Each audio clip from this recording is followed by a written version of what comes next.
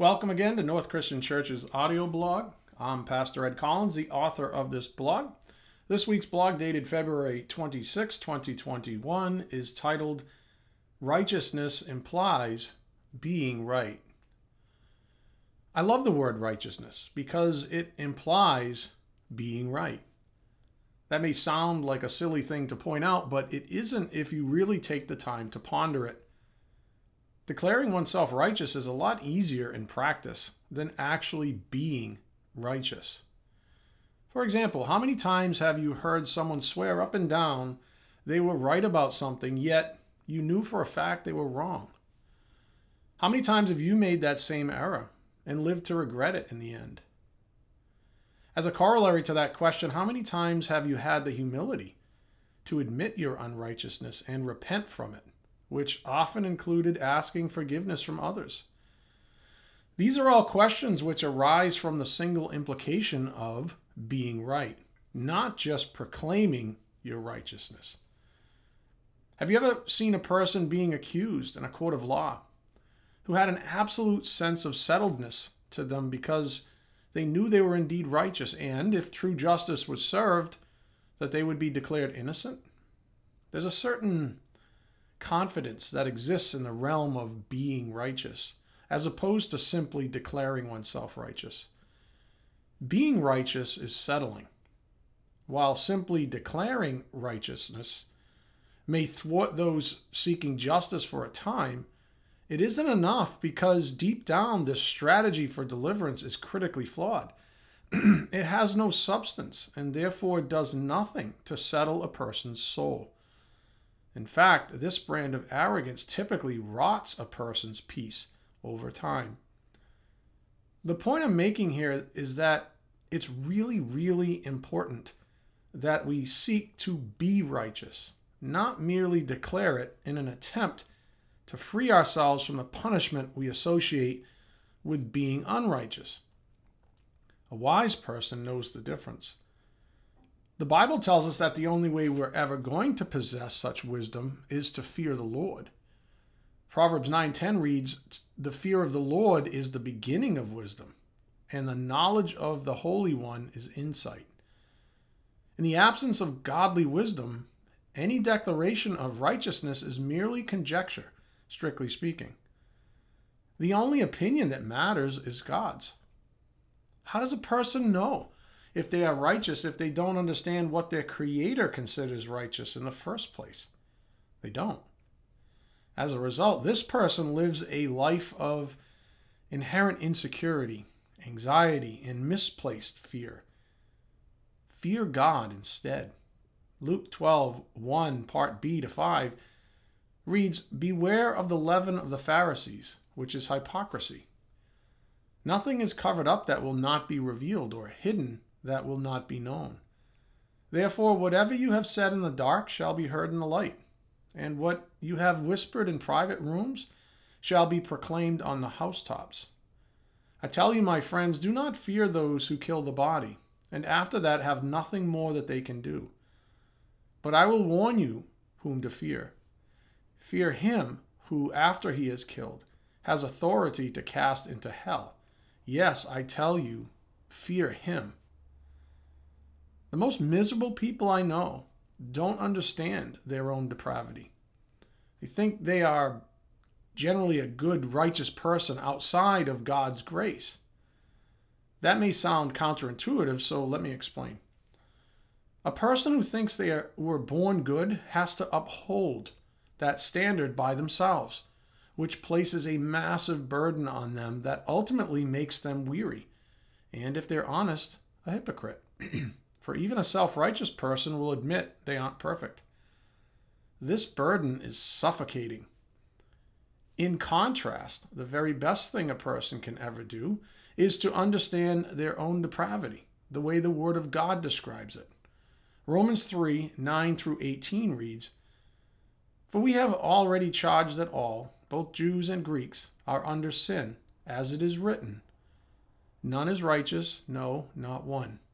No one understands. No one seeks for God. All have turned aside. Together they have become worthless. No one does good, not even one.' Their throat is an open grave. They use their tongue to deceive. The venom of asps is under their lips. Their mouth is full of curses and bitterness. Their feet are swift to shed blood. In their paths are ruin and misery, and the way of peace they have not known. There is no fear of God before their eyes. No fear means no wisdom. Proverbs 9:10.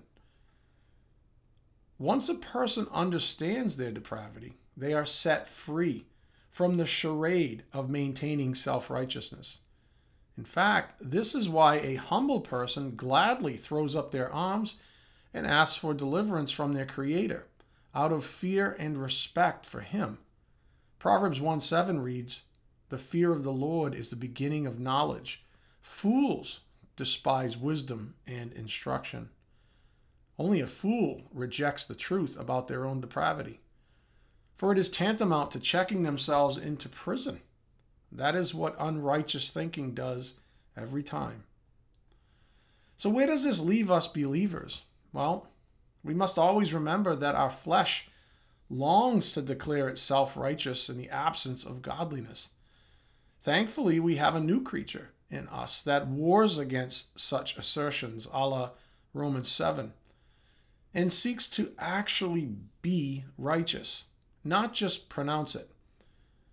We learn to be righteous by seeking to understand what exactly our Creator deems righteous. We receive our guidance from the Word of God, for this is the primary means by which God expresses His will to us.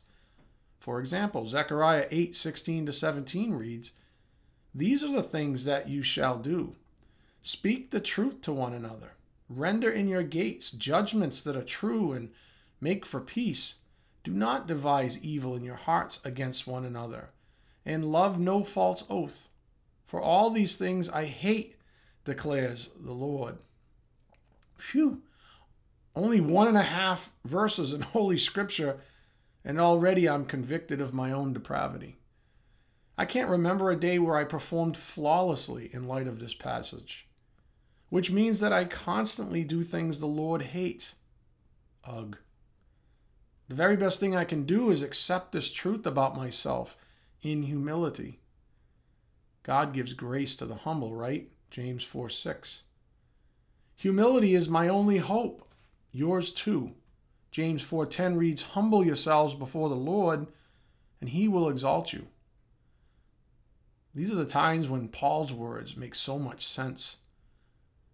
Quote, "But by the grace of God, I am what I am." 1 Corinthians 15:10a. Proverbs 6:12-19 reads, "A worthless person, a wicked man, goes about with crooked speech, winks with his eyes, signals with his feet, points with his finger, with perverted heart devises evil, continually sowing discord. Therefore calamity will come upon him suddenly. In a moment he will be broken beyond healing."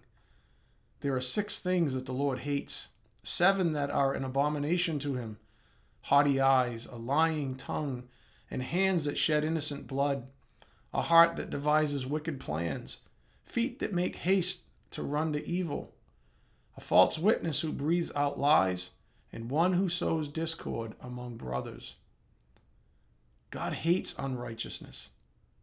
This ought to strike fear in us, motivating us to seek to see the truth.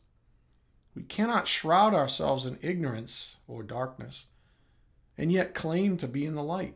Matthew 6:22-23 reads, "The eye is the lamp of the body, so if your eye is healthy, your whole body will be full of light.